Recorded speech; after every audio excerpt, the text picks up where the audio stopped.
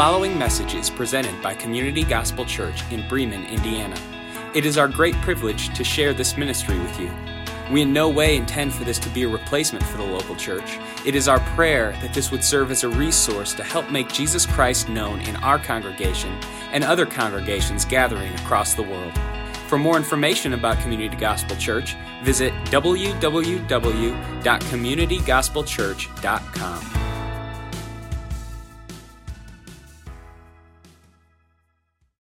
Okay, now flip back to Deuteronomy. There's nothing better than faithful saints flipping pages of Scripture. It's a good thing. I know some of you use digital Bibles, if there is such a thing. But I think there's something to be said about having an actual Bible. I like my Bible, and I hope you like yours too. And if you don't, get a new one. That's funny. Anyway, all right. See where we're at. Man, Bethany was right. We're working with an interesting set of people this morning. Deuteronomy is the fifth book of the Bible, and we're going to be looking at Deuteronomy 17 and 18. I will not read all of Deuteronomy 17 and 18 to you, but I don't want you to turn there. But there's an interesting story in 2 Kings chapter 22. In 2 Kings 22, a king named Josiah ruled over the kingdom of Judah. And Josiah was known for his great wisdom and his love for the Lord. If you study 1st and 2nd Kings, you will see that Israel, first of all, wanted a king, and God didn't want them to have a king. And so, essentially, God says, I don't think this is a good idea. And they said, but we want to be like everybody else. And he says, if you really want a king, then I'll give you a king. But it won't be the right king for you. There's only one king that will be good for you, and that's Jesus, who would come later down the road.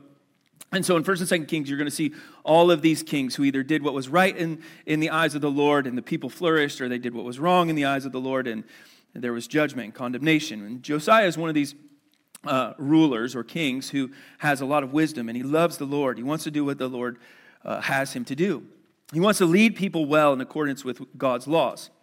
So one day they're renovating the temple, and in that renovation, a scroll is found, and it's believed that that scroll is the book of Deuteronomy. And as they find Deuteronomy, really, Josiah is kind of cut to the heart, and he tears his clothes. You ever been reading your Bible, and all of a sudden, like, you're so cut to the heart with a passage of Scripture, you just rip your shirt open? Does that happen to you? If that happened to you, like, that's kind of awesome. And Josiah reads the book of the law, all of this stuff from Moses, and he's astounded about it. He's dumbfounded. He's cut to the heart, and he realizes all his knowledge is from God. And he realizes that the laws of God were just as relevant to the people who were present in his day as they were to the people who were present in Deuteronomy. And so what he does is he brings these kind of laws of God back to life, and he works tirelessly to teach the people. And he says, if we're obedient to what God says, we'll flourish. And that's what we want to do when we study Deuteronomy. We want to be like Josiah. We want to rediscover the teachings. My whole goal is that one of you just tears his shirt open today, all right? Preferably a guy.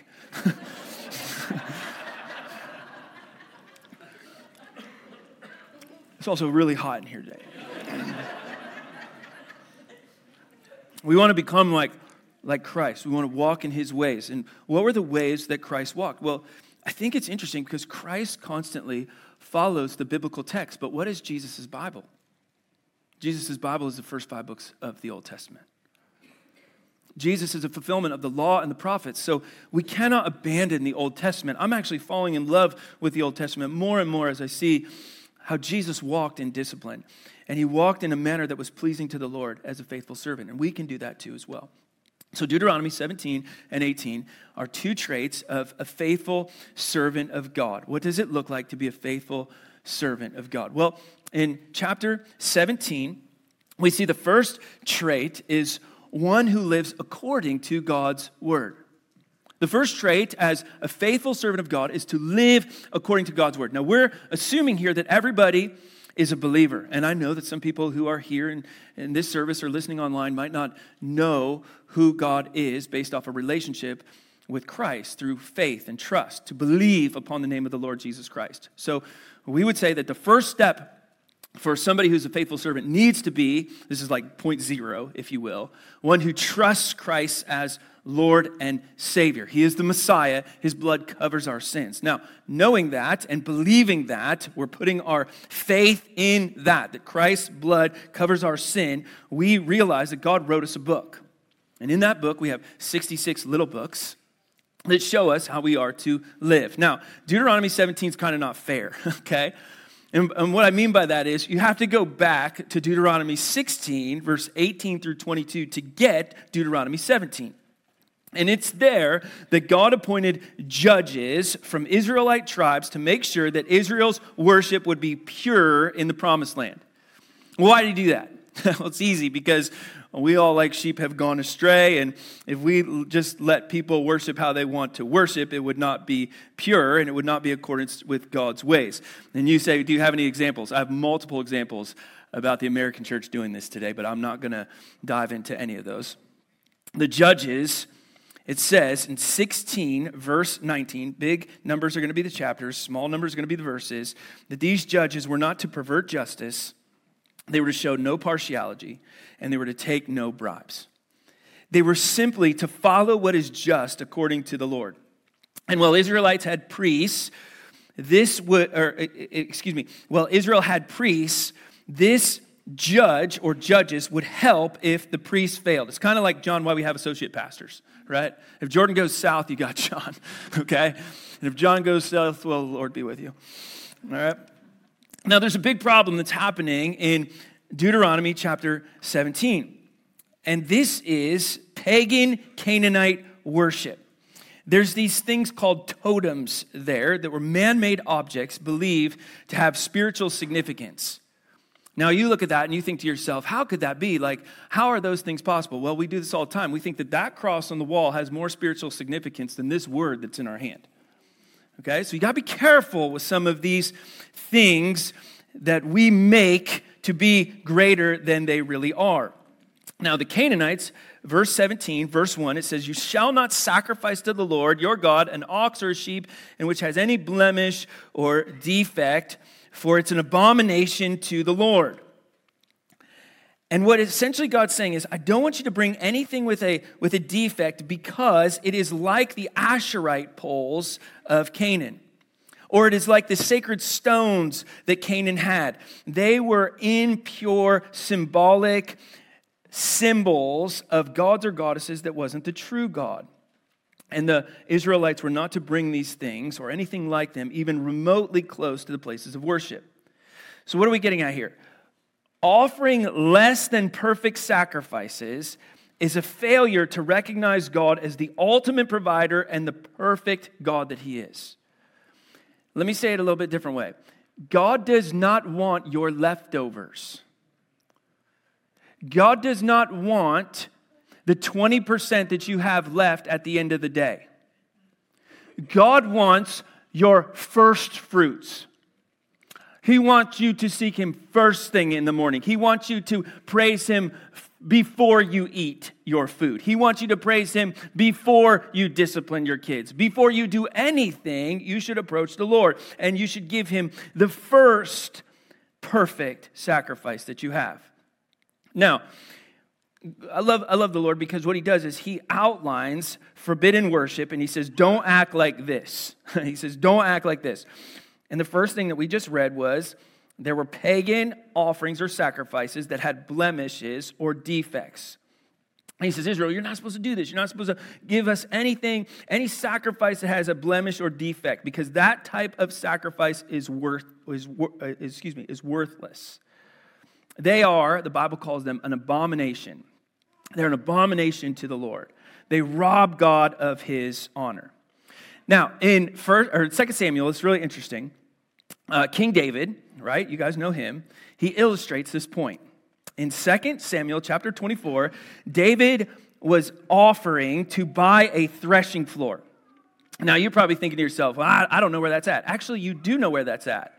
The threshing floor that David buys in 2 Samuel is the Temple Mount now. You know that little golden dome that you have over in Israel? You guys have seen pictures of that or whatever. That's the threshing floor that David bought. And what was happening is, essentially, before he bought it, there was a man, his name was Araunah, and he essentially says, you can have it. And David's like, no, that's not how it works. I want to buy it. Let me just buy that threshing floor. And he's like, okay, whatever. And in 2 Samuel 24, verse 24, listen to what David says. I will not present burnt offerings to the Lord my God that have cost me nothing. When we sacrifice to the Lord, it costs us something. It hurts a little bit. When we sacrifice to God, we look at it and we realize that our proper sacrifice is so important to Him. It costs us something. It costs us our time. It costs us our talents. It costs us everything, if you want to be honest. David knew that if it didn't cost something, it wasn't really a sacrifice. Now look at verse 3 through 7. Proper sacrifices were so important to God that judges were to make sure false worshipers were executed after proper investigation happened.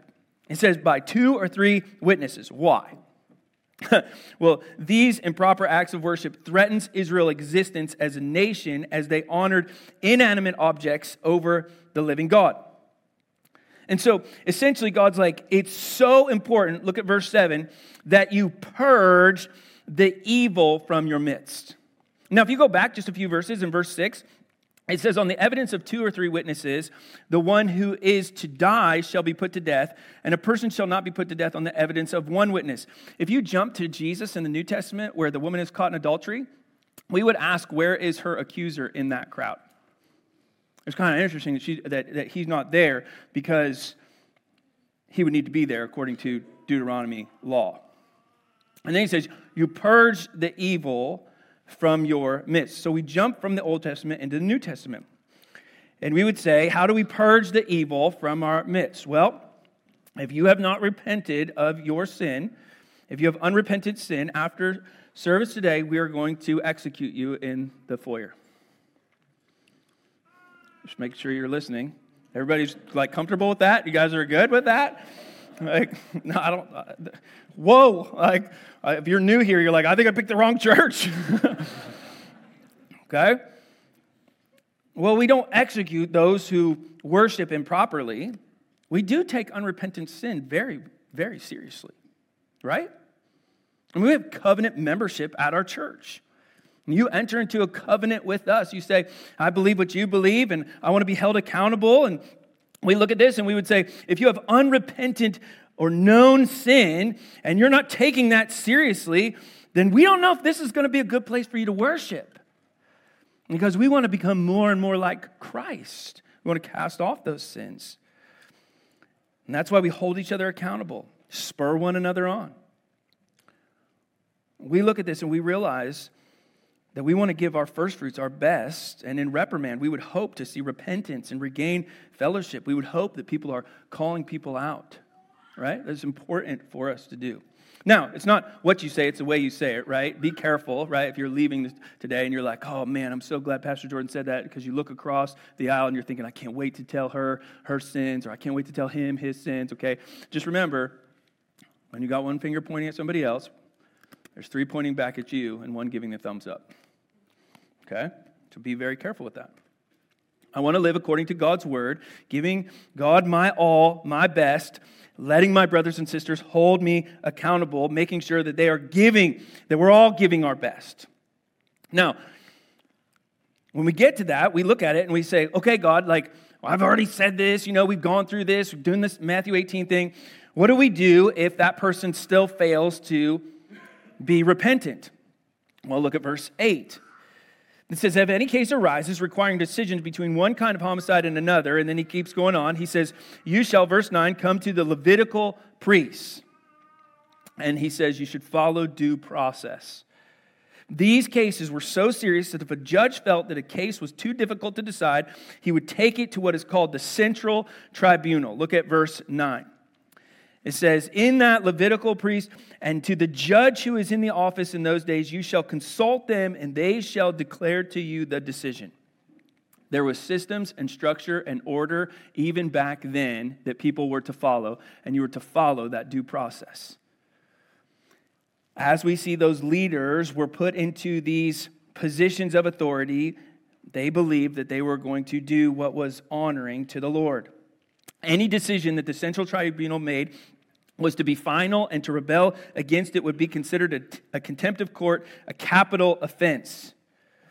Now, in today's society, we believe that people are put into positions of power, right? Because the Lord has put them in those places, and we follow due process. It's the same thing. So sometimes you have to give it over to the Lord and let Him be the judge. That's not fair. You know what? On this side of eternity, it's not. There's some things that are just not fair, and there's some things that God is just going to have to handle in His time and in His ways. And then we look at this and we go, well, what do we do if the courts are contempt? What do we do if the politicians are crooked and they're backwards? What do we do about that? If God raised them up, God can take them down, right? So that's where prayer comes in. When we can't lift ourselves, we let God do the heavy lifting. It's funny how many people talk about courts and judges being so corrupt, but few of them pray for them. Or few of them contact them, right? And tell them, like, this is what's going on. God will deal with unrighteous ones in His time, in His ways. And so we follow leadership until leadership tells us to go against the Word of God. Then we say, no, we can't do that. We can't do that. We live according to God's Word, giving God our best, making sure we're holding each other accountable, following due process, and then, watch this, in verse 14, we follow the right king. It is debatable if God wanted Israel to have an earthly king. I would say He didn't. Regardless, God knew that Israel would ask for one. They kind of demanded one. And so look at verse 15. After He says in verse 12, you shall purge the evil again from you, verse 15 says, you may indeed set a king over you, whom the Lord your God will choose. One from among your brothers, you shall set a king over you. You shall not put a foreigner over you who is not your brother. Oops.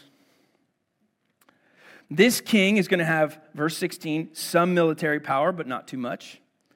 This king is going to have one wife and certain comforts, but not too much. He's going to have some personal wealth, verse 17, but not too much. And this king was to, now I love verse 18. Listen to this, church. And when he sits on the throne of his kingdom, he shall write for himself in a book a copy of this law. He was to dictate the law, not in his own words, word for himself, and it shall be with him, and he shall read it some of the days of his life. You guys got to pay attention. All of the days of his life. He doesn't get to pick and choose. Oh, it's Saturday, I get a day off. Nope, all the days of his life. But I worked really hard today. Nope, got to do it. And he reads it for a specific purpose. He shall do these things to learn to fear the Lord his God by keeping all the words of this law and statutes and doing them. What? And that verse 20, his heart may not be lifted up above his brothers. It will keep him humble. And that he may not turn aside from the commandment either to the right hand or to the left, so he may continue long in his kingdom, he and his children in Israel. Luther said it like this. He said, I'd rather live in hell with the Bible than to live in paradise without one. It's also been said, this book will keep you from sin, but sin will keep you from this book. We worship the Lord and Him alone, as He has given us everything that we need outlined in His Word, but it's the one book that we shelf all the time. We constantly put this book aside. We live as believers according to God's Word, and if you don't know God's Word, then you study it and you read it as much as you possibly can. Why? Because it keeps you from sin. If you find yourself in a situation where you are struggling with sin, just let me be straightforward and honest with you. It's not in pills. It's not in psychiatrists. It's not in counselors. Those are good, but if they're not pointing you back to the Word of God, then you need to find another place to populate. Because we believe with everything that we have that God's Word keeps us from sin. And the majority of people who sin are the people who refrain from God's Word. We'll fail all the time in matters of power, pleasure, and money if we wander from God's Word. Now, I can't help but think about this.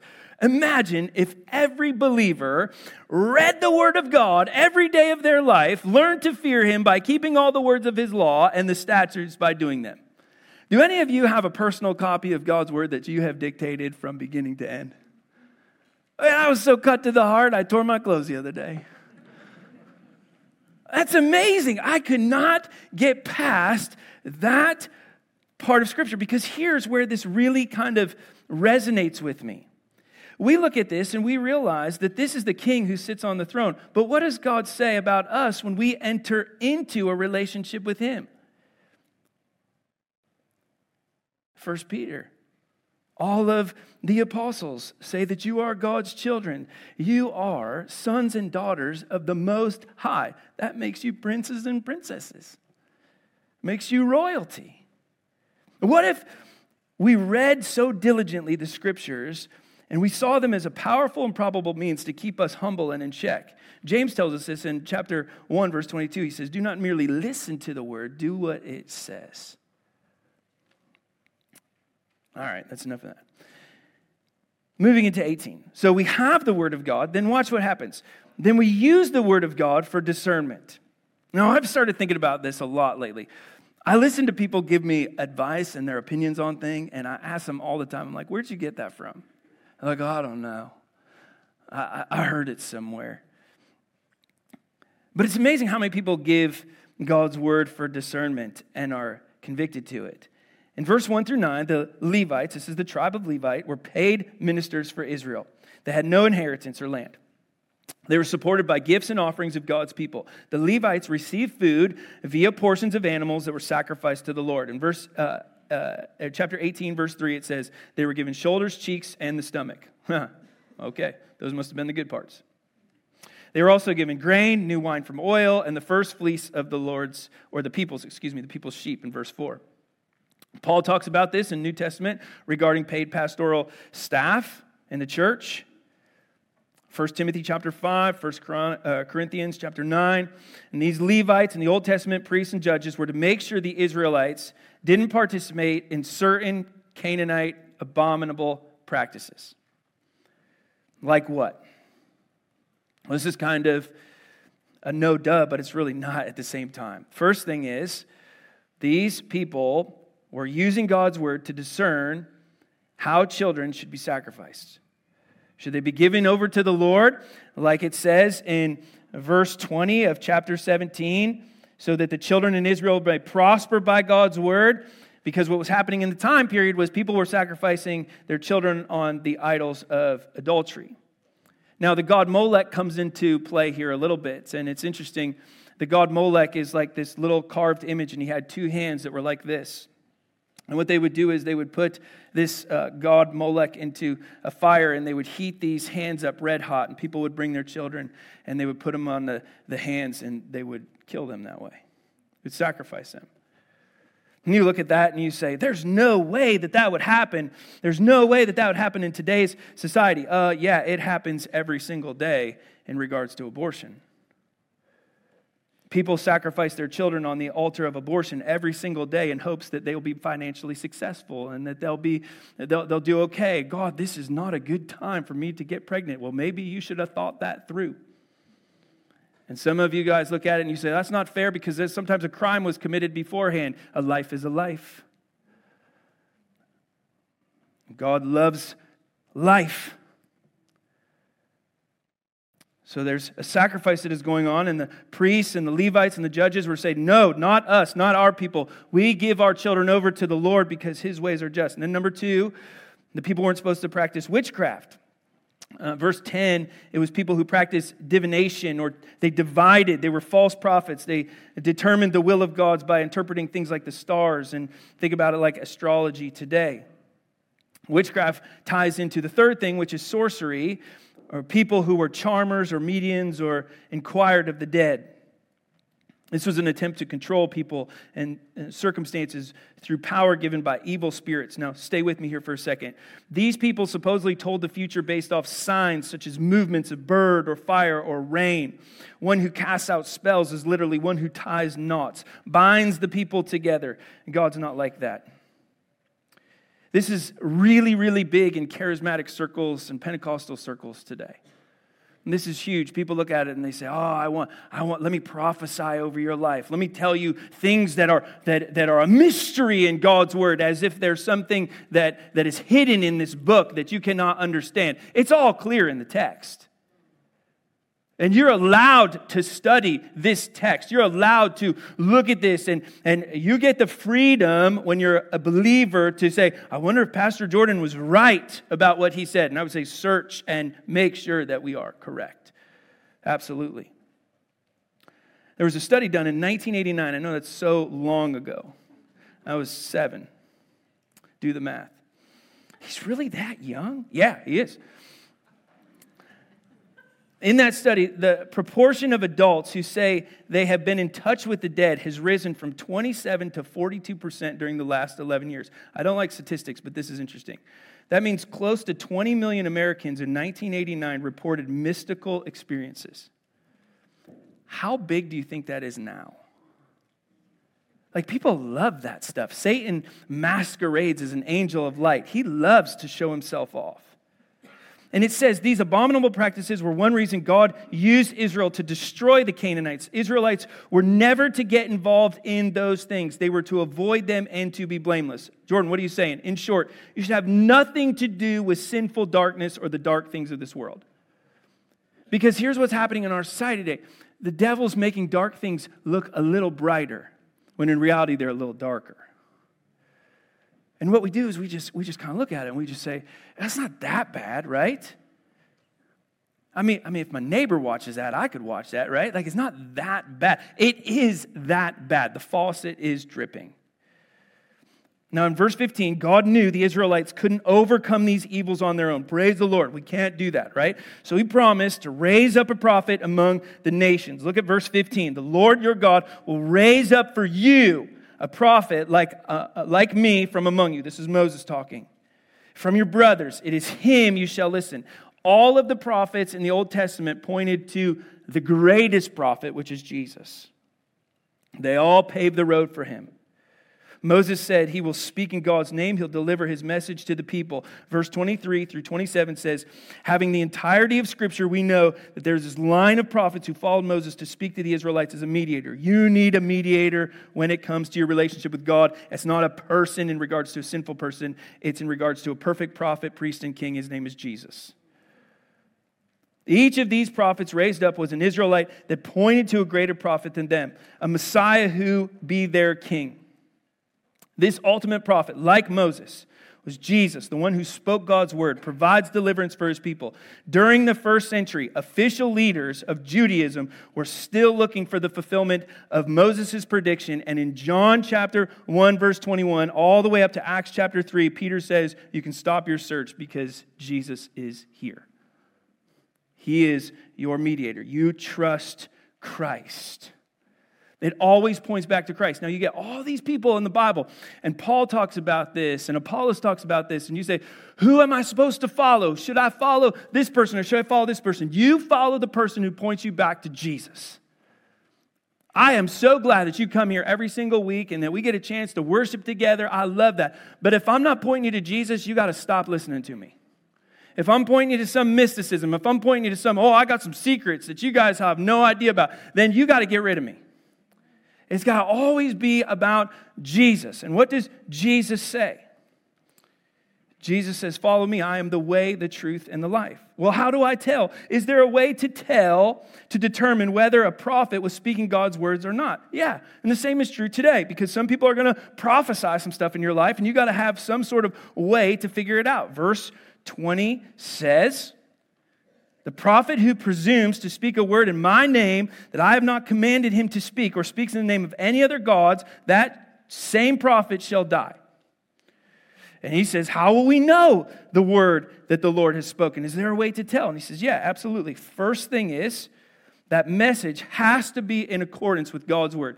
You should walk away this morning feeling so encouraged because we have been from Corinthians to Deuteronomy all the way to 2 Kings. Isn't that amazing? We're kind of showing you like the fullness of this scripture. It's a beautiful thing. We're looking at it, we're saying, hey, look to God's word. Look to God's word. Look what God's word says. A prophet's message has to be in accordance with God's word. If he spoke in the name of or on behalf of any other gods, he contradicted God's revealed word, he gets to die. Now, some Old Testament things I wish were still in existence. That's just me being real with you.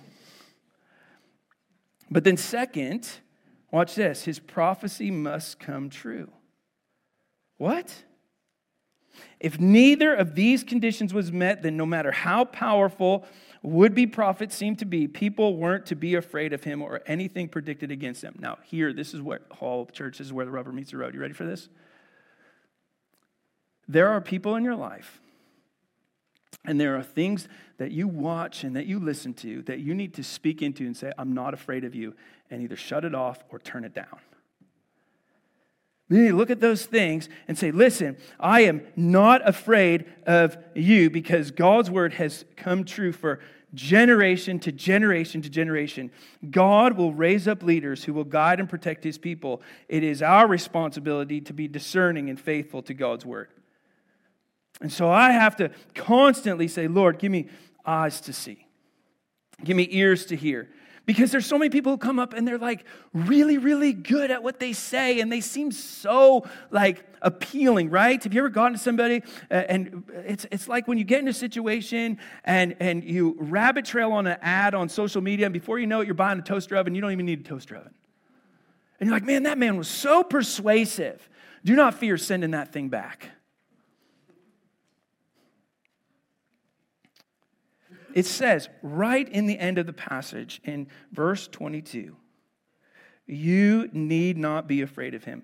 Church, some of us are so afraid to take a stance for the living God because the persuasiveness of a secular society. And in Deuteronomy 17:10, it's a call for faithfulness and obedience to God's commands. As Denny said this morning as he read our call to worship verse, it's obedience. There's a reminder of the importance of seeking the Lord with all of our heart, following his ways, but we also know that in our human weakness, we're prone to wander, and so thank you, Lord, that you give us the gift of the Holy Spirit, who is a convictor and a guide and a teacher, and disciplines us for our good. Welcome the discipline of God. It's a good thing. Because when you sacrifice to him, it costs you something, and when it costs you something, you should praise the Lord for that. Thank God we live on this side of the Old Testament, have a Savior who is greater than the prophets of old, who has come to reveal God's love and grace in a new and powerful way. Now, why don't you jump over to the book of Hebrews? Hebrews is on the right-hand side of your Bible. And I have written in Hebrews, see Deuteronomy.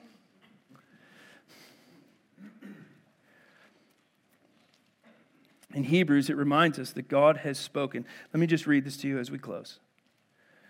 In Hebrews chapter 1, verse 1 through 4, this is so good. I love to hear your pages turning. Where did he say? What did he say? Hebrews? Where's Hebrews? I can't find it. There's a table of contents in your Bible for a reason.